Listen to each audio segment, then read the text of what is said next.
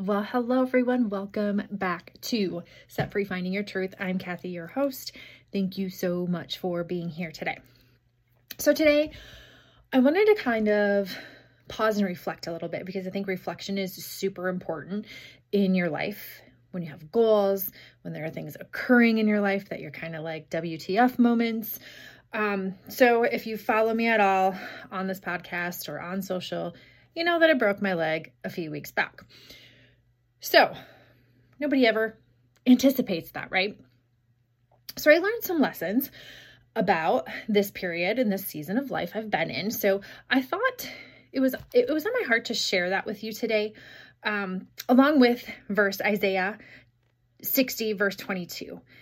At the right time, the Lord will make it happen, right? So oftentimes, we have this plan for things and God kind of laughs, right? So I've really taken some time to reflect, slow down, be present during this season. So I want to share with you 5 things I learned about while this whole broken leg thing was happening. So I hope that this resonates with somebody out there. So number 1, I learned that it's okay to slow down. And you probably already alluded to that. It is okay to slow down, take a breath, pause, rest. So whoever needs that reminder today, make sure that rest is in your schedule, right? Like make sure the things that are a priority in your life are scheduled in. Like literally put it in your calendar if you have to. The things you are committed to will be reflective on your calendar, okay? Second thing I learned, mobility and yoga are important. So yoga's been on my radar, right? Like it's kind of one of those things that I loathe, but I'm like, I know I need to do it. And I'd be really good at it for, a week or 2 or 3, trying to fit it in once or twice a week. And then I'd let it slide and be like, I feel good. I don't need it. But here I am literally doing yoga 3 times a week because I can't do much else with a broken leg, right? Like I've been pretty limited on the physical activity that I can do.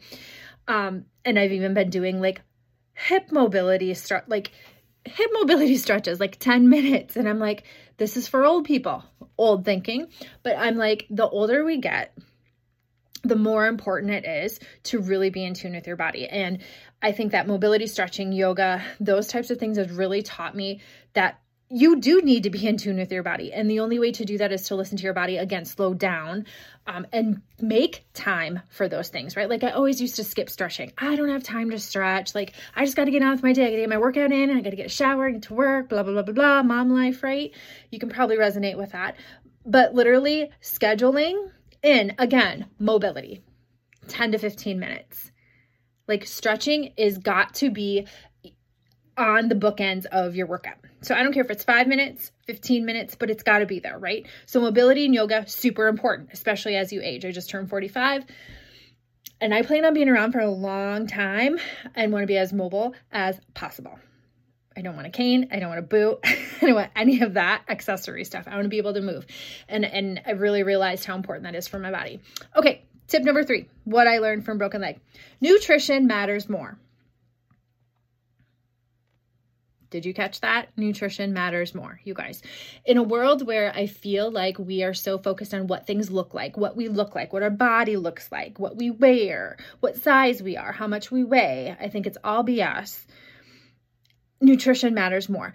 Health starts on the inside, you guys. It starts with your mind and it starts with your nutrition. Your nutrition and your mind are linked, right? Like your gut and your brain have this little link going on. Like that's not a lie. They talk to each other. And what happens on the inside then will exude on the outside, right? So if you get healthy on the inside, it will show up on the outside. Maybe not as fast as you want it to, but just know that that has the power to happen if you so be it, right? I obviously, like I said, movement has been limited. I'm not lifting as heavy. I'm not doing any cardio, right? I can't walk, run, bike like I used to. But I have found that, oh my gosh, I can really hone in on nutrition. I can really focus on getting better with things in my nutrition, pay attention more, self-discovery, do some experimenting. with my nutrition, how my body feels, and focusing on that more so. So just a shout out, like, I know nutrition is hard, you guys, but it's not impossible. And if you can literally master that, like my mastermind, we are doing a 10-day experiment right now with nutrition. So eye-opening, so many light bulbs going off. Again, if you choose to, number one, track and do the data and do the work and be consistent, you will find patterns. You will have the data to back up and support your findings and how you feel, rather than doing something helter-skelter for a couple days and then throwing caution to the wind and your hands in the air and you're like, it doesn't work. And then you go do something else, right? So enough about that. Number 4, what I learned with the broken leg. Asking for help is not a sign of weakness, you guys. Like, I will say that I am a super independent woman. However, I have learned, the older and wiser that I get, that it's okay to ask for help, right? And it was like so hard for me to ask my house full of boys to help with laundry, dishes, carrying things for me, doing things for me. But I've also learned that it's okay, right? Like, we are not meant to do this stuff on earth here alone. God did not put us on an island with one person per island and be like, here, go fend for yourself, figure it out, be independent. No, we're wired for connection. We're wired for relationships. We're wired for helping and serving other people. And everybody has that capacity if we choose to tap into our God-given potential. So ask for help, you guys. It's not a sign of weakness. Ask for help with anything. With your kids, with your nutrition, with, gosh, I need a book. Gosh, I need some scripture. Like, ask for help. Don't be stubborn. Okay. And last but not least, I think the biggest tip of all I learned is that your health is the single most important thing.